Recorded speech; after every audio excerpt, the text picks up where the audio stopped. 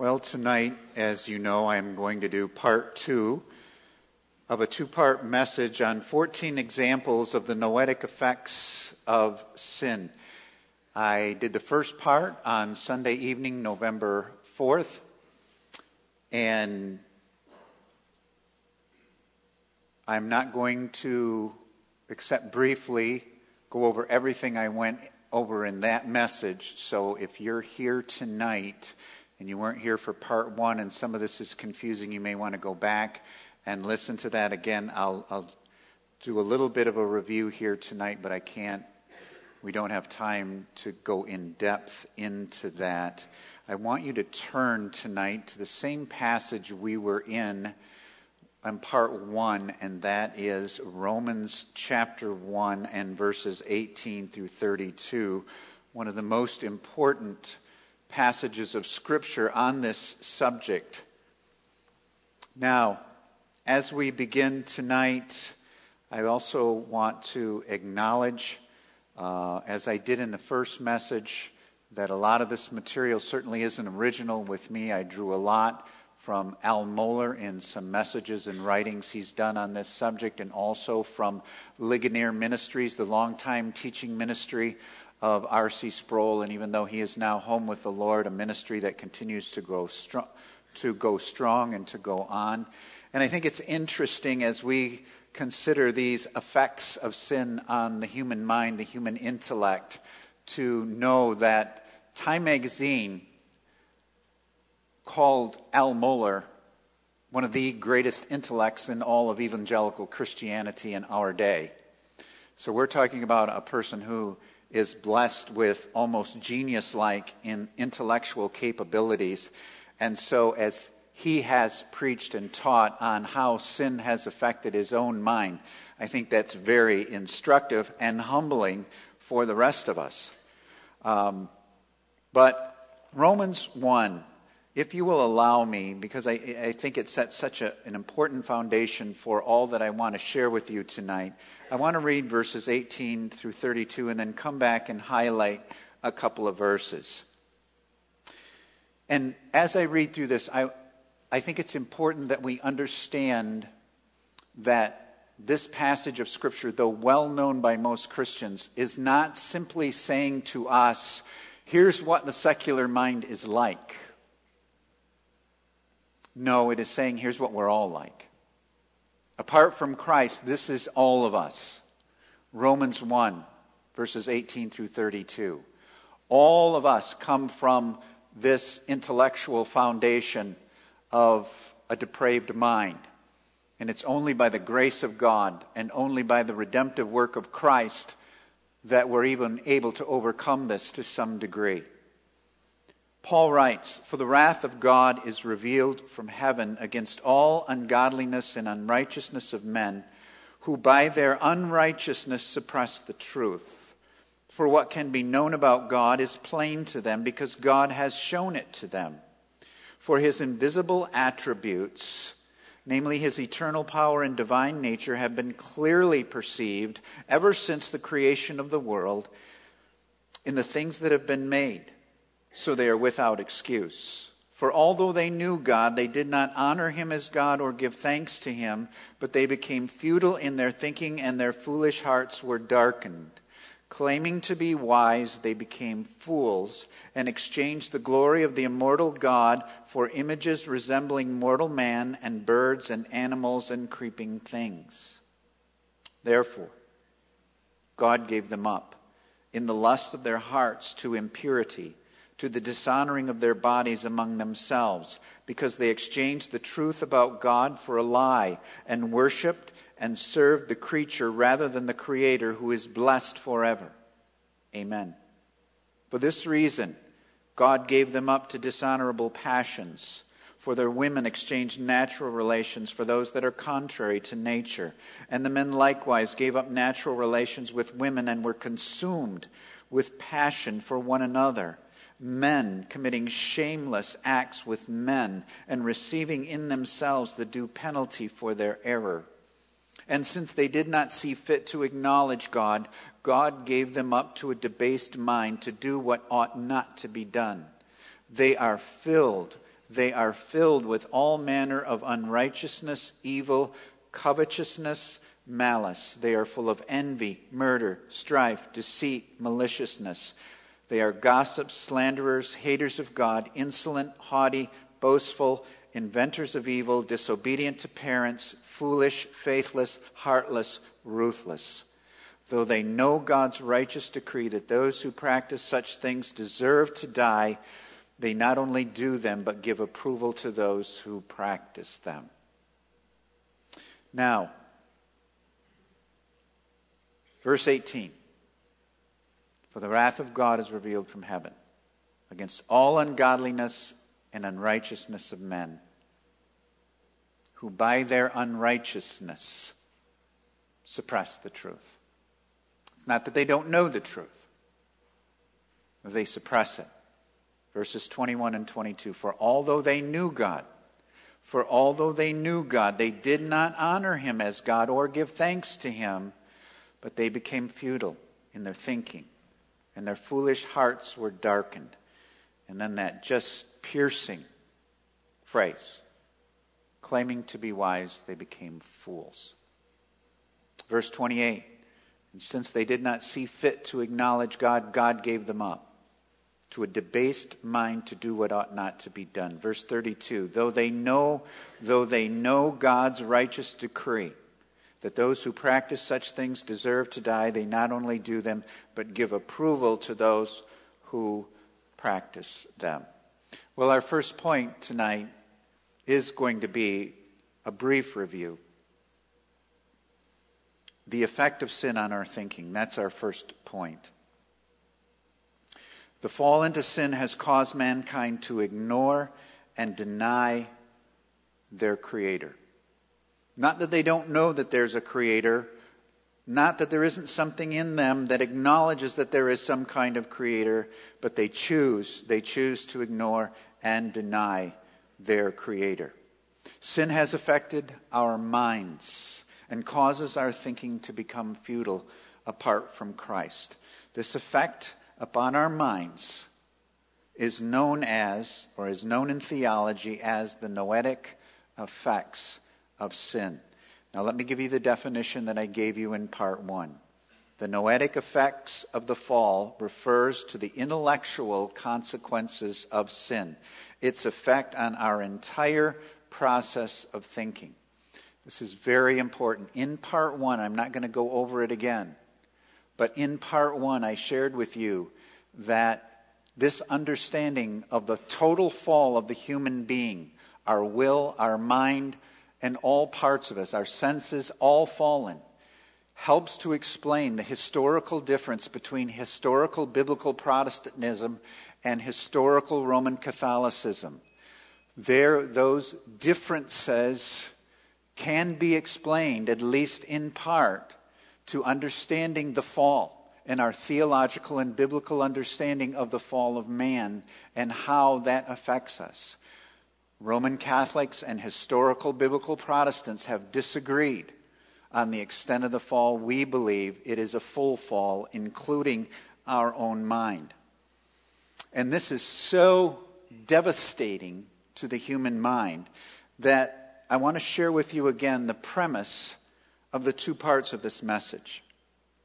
We need to be bound to the Word of God, not only because it is the truth of God, but because it is only through the Bible that we know and understand reality.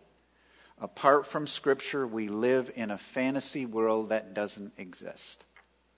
We need to constantly bind ourselves, immerse ourselves, saturate ourselves with the Word of God.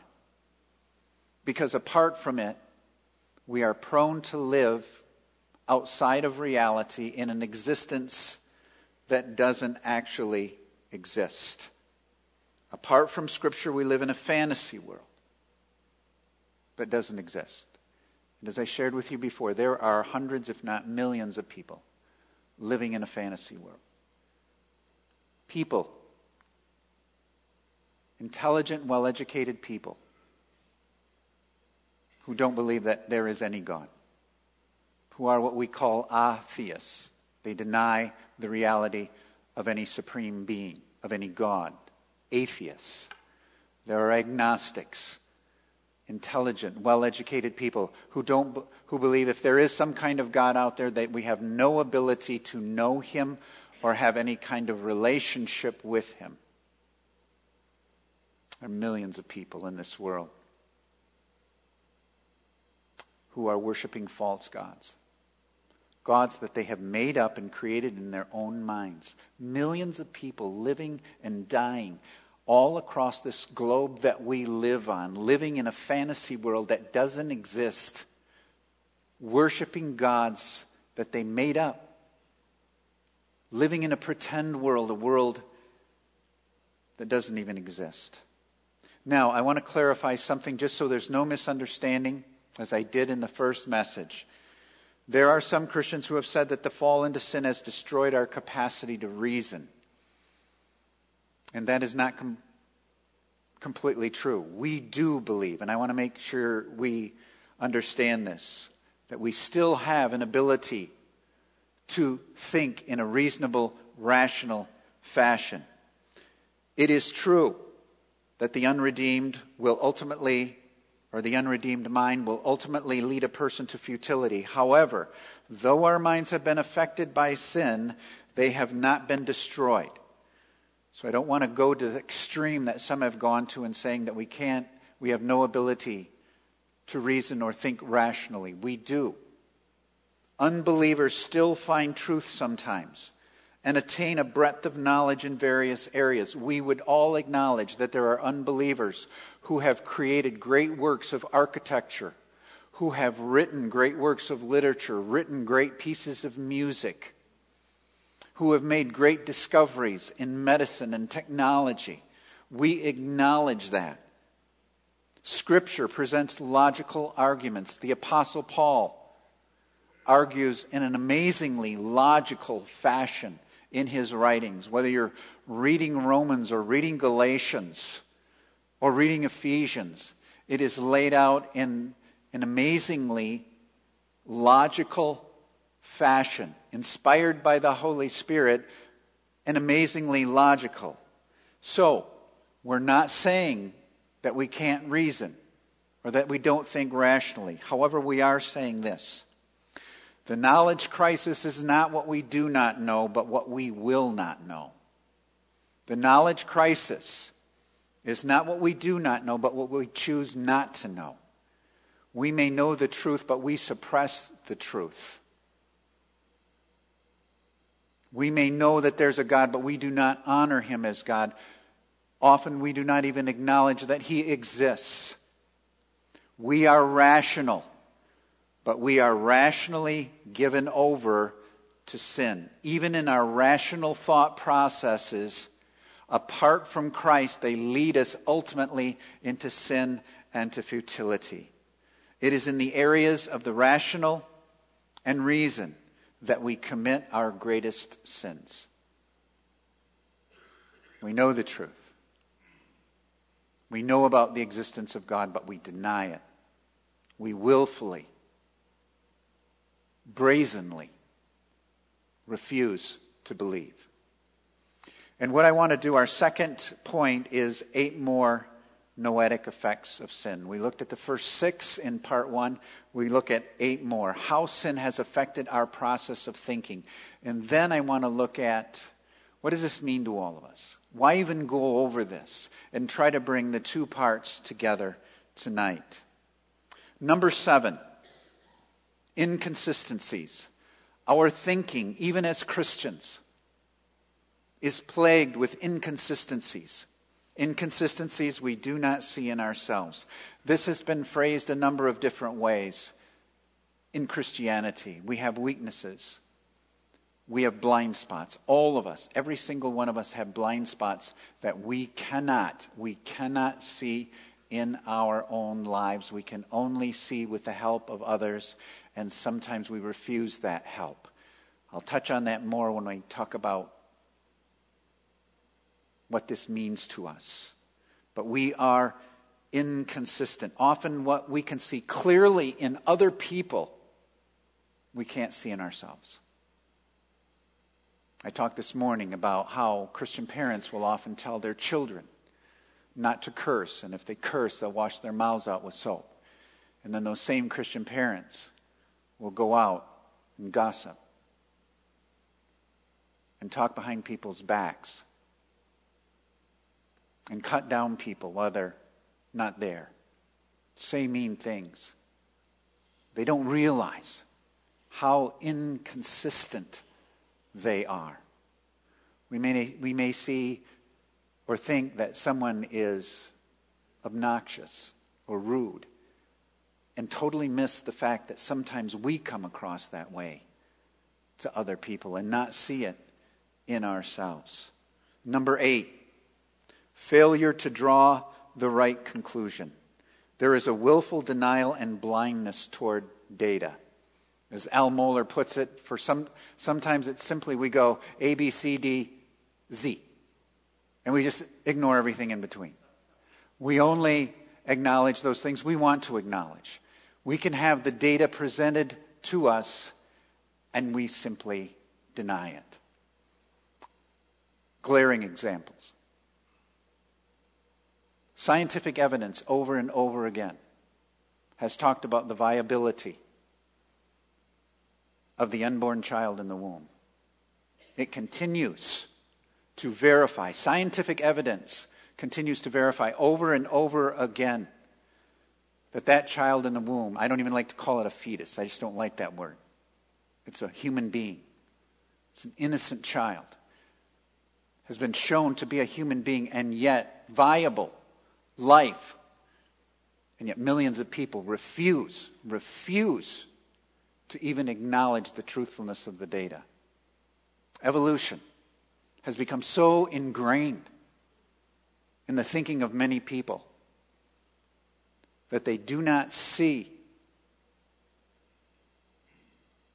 anything else but that.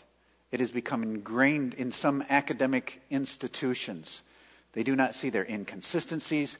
They do not see the futility of their own logic and their own conclusions. But it is easy for us to look at unbelievers and say, yes, they're not drawing right conclusions, but we are prone to do the same thing. We are. Even when presented with evidence, if it doesn't go along with what I've always been taught or what I've always thought, I deny the evidence that is right before me. I'm going to give you a sensitive example tonight. Some of you may not like my example. There is,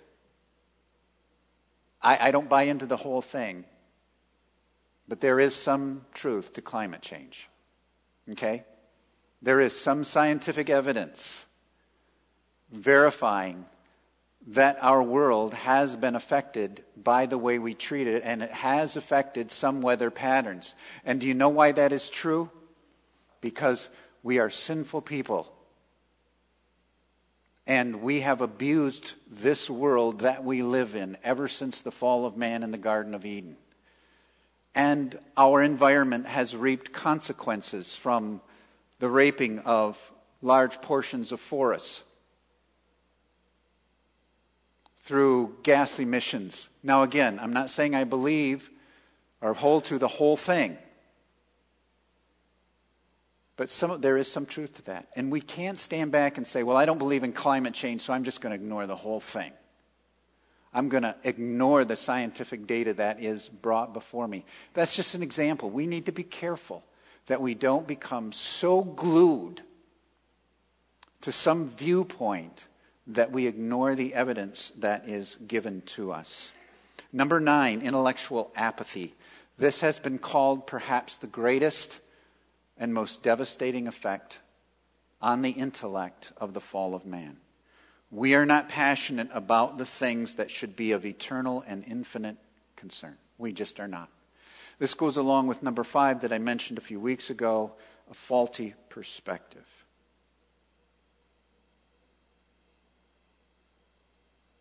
This is one of the most difficult. And one of the things I'll admit that I have struggled with my whole Christian life. I know things are true, but I'm just not as passionate about them as I should be. Big example. Everyone in this room right here, everyone in this room would say they believe that there is a literal hell. And that people who die without Christ are going to a literal hell where they will be in agony and torture forever and ever.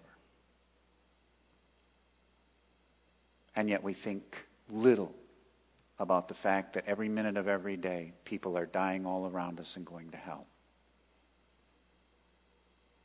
Does it really affect our prayer lives? Does it really affect our relationships with the people who are in our sphere of influence?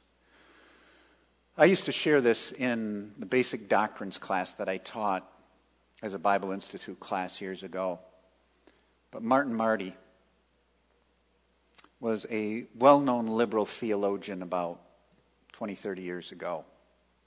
Taught at the University of Chicago. And he used to say that conservative Christians don't really believe in a literal hell. They say they do, but they don't. He said because if they did, they wouldn't spend their time watching television.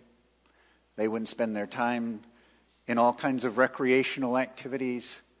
They would be on their knees begging God to bring salvation to those people. They would be going and doing everything they possibly can to save those people from hell. Now, I don't fully agree with everything that he says, but he makes a good point. Do I really live as if the people around me are going to hell? Why am I not more passionate? Why doesn't it bother me more? You know why? It's intellectual apathy. It is. Another example. Bible is the Word of God. We say that. We affirm that strongly in this new statement of faith that we're proposing to you. It's the Word of God. It is God speaking to us.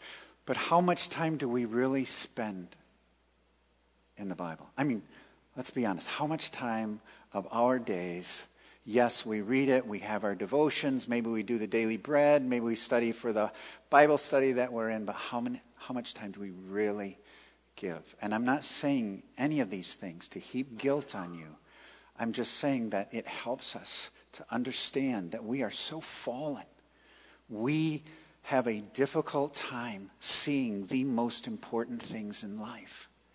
We need to ask God for his help in overcoming that. Number 10, dogmatism and closed-mindedness.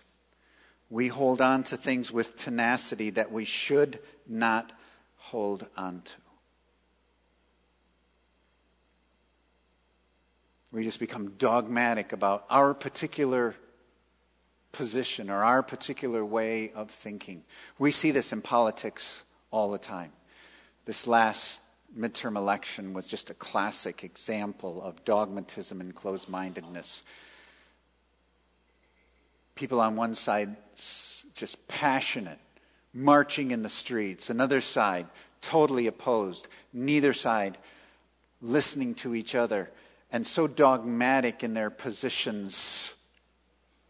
And we need to be careful, even as Christians, that we don't do the same thing. Sometimes we think church can only be done the way we grew up or the way we think it should be done. Becoming blind, dogmatic to the way that there may be people in other cultures and other places whose flavor of worship may look a little different than ours, even though same gospel, same preaching. And we just need to be careful that we don't say, and it's always an issue in the church, well, that's not the way we've always done it. I mean, that's one of the most heard statements in churches. That's not the way we've always done it. Well, maybe the way we've always done it can be changed. Maybe it can be done even better than how we've done it in the past. You know, we all, and you've probably said this before, we make in our lives the best decisions we can make with whatever information we have at that time. 20 years ago, I made the best decisions I knew how to make with the information that I had. But if we get more information, if someone shows us something different, we need to be willing to change.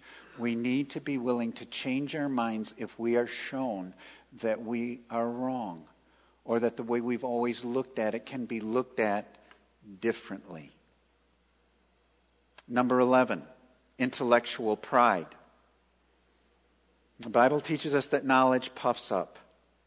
We look down on those we don't think are as intelligent as we are. In 2010, there was a study that was done that showed that the most secular minds in America were found in higher education. That's probably not surprising to any of you. And that some of the most secular minds were found in the film and television industry and in the arts. Now, there is nothing wrong with higher education.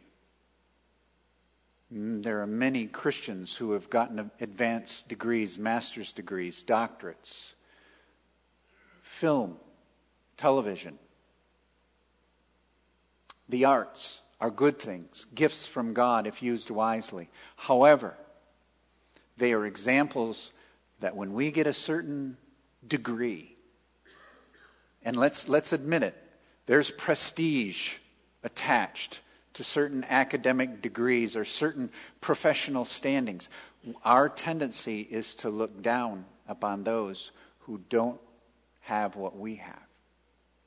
We do. Interesting example of this that has really caught my attention.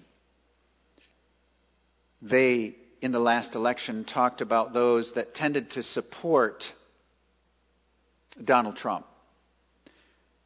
And they said he tends to be supported by white males without college educations. And as one commentator pointed out, there is a subtle bigotry there. There is a subtle looking down upon those who don't have a college education. Oh, that's why they support him. Because they aren't intellectually advanced. Folks, that's foolishness. There's a huge difference between wisdom and education. And again, I'm a strong believer in the merits of higher education and the arts. However, we must always be careful that we never look down upon anyone else.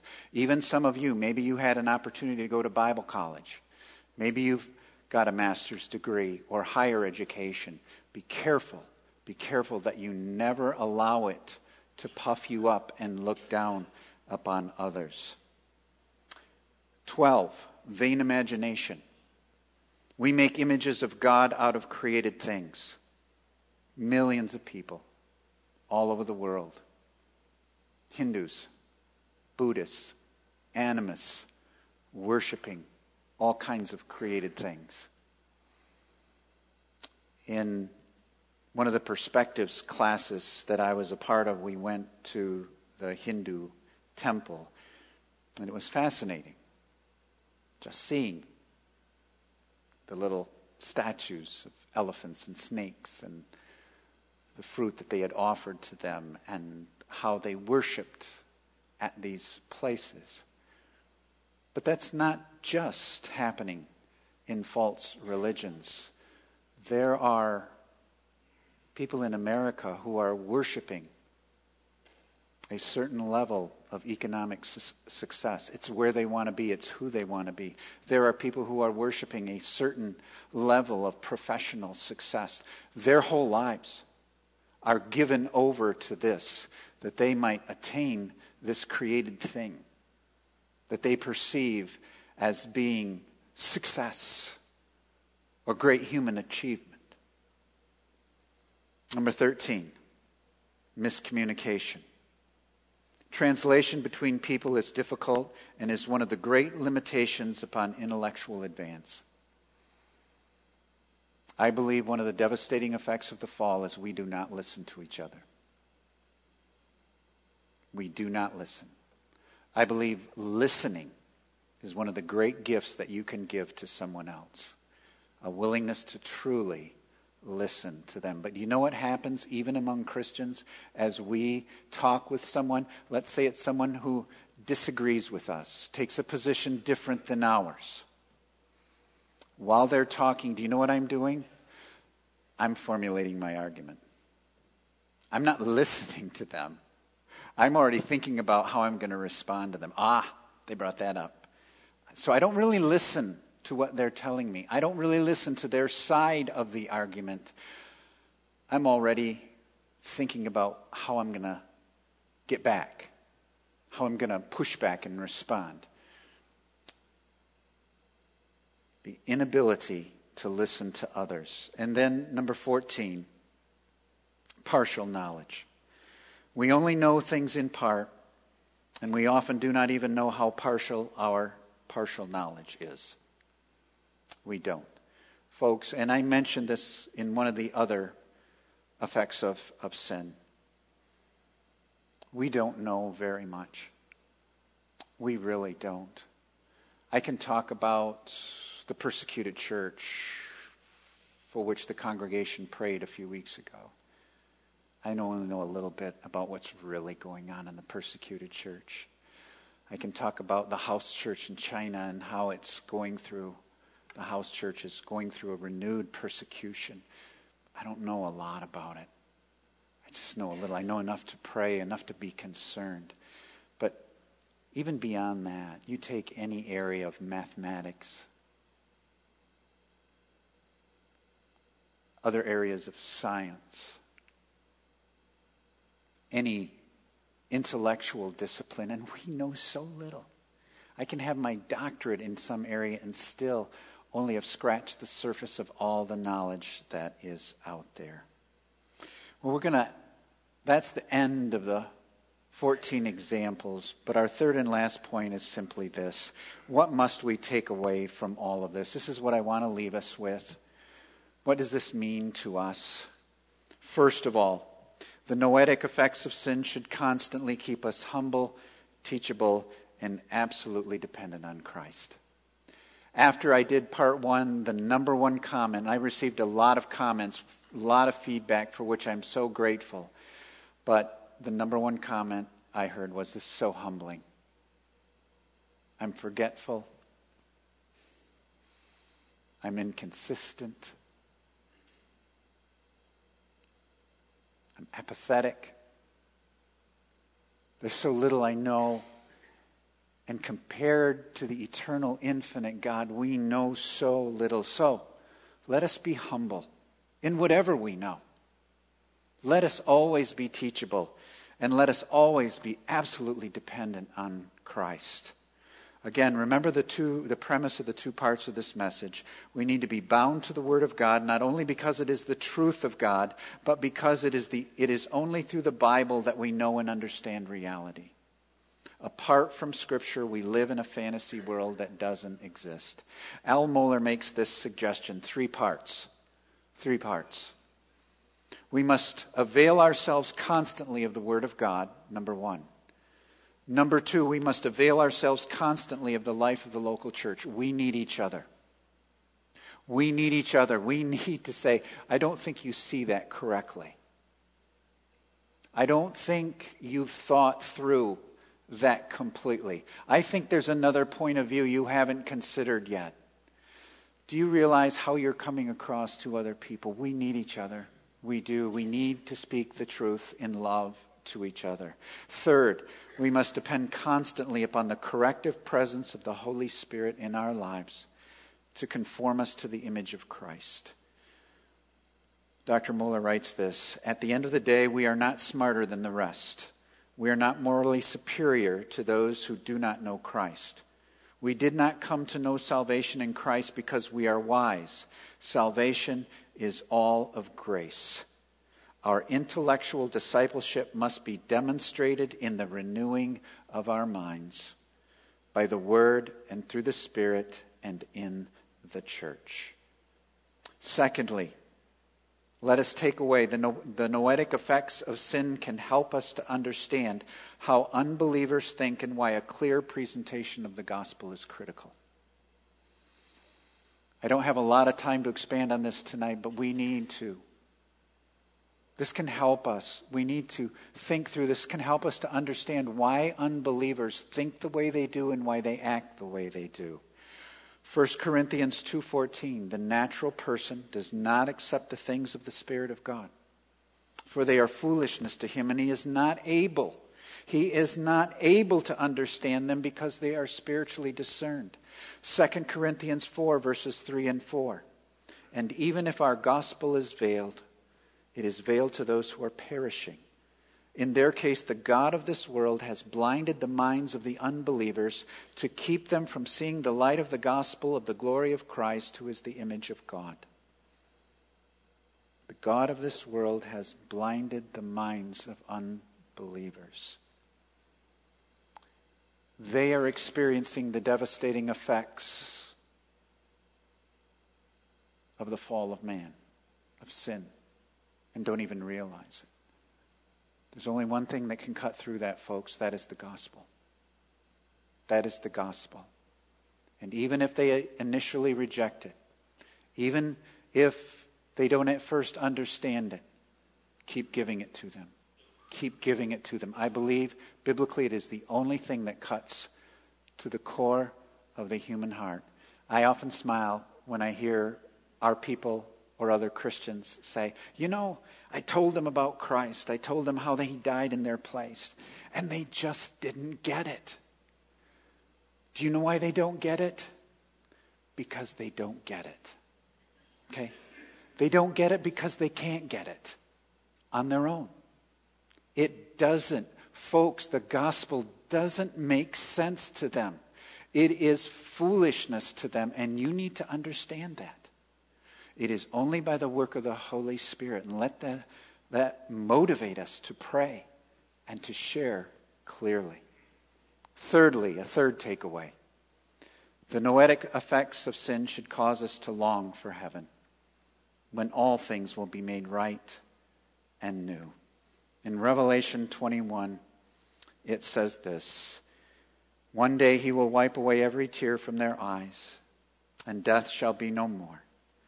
Neither shall there be mourning, nor crying, nor pain any more, for the former things, notice this, the former things have passed away. That's the noetic effects of the fall. That's all the effects of the fall. And he was seated on the throne said, behold, I am making all things new. We long for that day. One day our minds will be whole. One day we will not experience the effects of the fall anymore. Let us long for that day. That day is coming. And we have great hope, but we live here until then.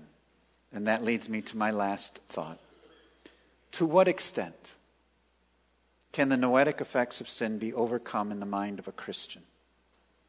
And I will say, in Christ, they can be overcome to some degree, but never fully. Okay, let me say that again. The noetic effects of the fall in the mind of a Christian can be overcome to some degree, but never fully. I think part of the answer to that is found in what I have been sharing with you from the book of Ephesians. Putting off the old self and putting on the new. Living like the new person that we are. It is Ephesians 4, Colossians 3, Romans 6. It's also Romans 8. We are more than conquerors in Christ. So there is some extent to which we can experience victory in these areas. However, we will always on this earth experience spiritual warfare, and spiritual warfare plays itself out most predominantly in the human mind. Most spiritual warfare takes place in the human mind as we seek to have our minds renewed by the Word of God and by the Spirit of God. But remember this. Let us seek to live as victoriously as we possibly can in Christ. But we will never fully overcome the devastating effects of sin until we are in the presence of the sinless one, Jesus himself. To me, there's one great closing verse for both messages. 1 Corinthians 13:12. For now we see in a mirror dimly, but then face to face. Now I know in part, then I shall know fully, even as I have been fully known. Do you know what this earthly life is? Now we see dimly, as in a mirror. And that is why C.S. Lewis coined his famous phrase that we live in the shadowlands. On this earth we live in the shadowlands until one day everything is made clear. So, as my brothers and sisters in Christ, I say this: be hopeful and be humble. Be hopeful and be humble. We're going to close. Our closing song that I've asked Pastor Mike to close with is the great hymn, Immortal, Invisible. Because I take great solace and great comfort in the fact that even though I have been greatly affected by sin, God has not. He is perfect. And to him I look for everything. Let's pray together. Heavenly Father, thank you that even in the midst of our sin, you give us measures of victory. You give us measures of the sweetness of knowing you and treasuring you. O Lord, as we think about the devastating effects of the fall, may it cause us to humbly cling to Christ in every area of life, for we pray in his name. Amen.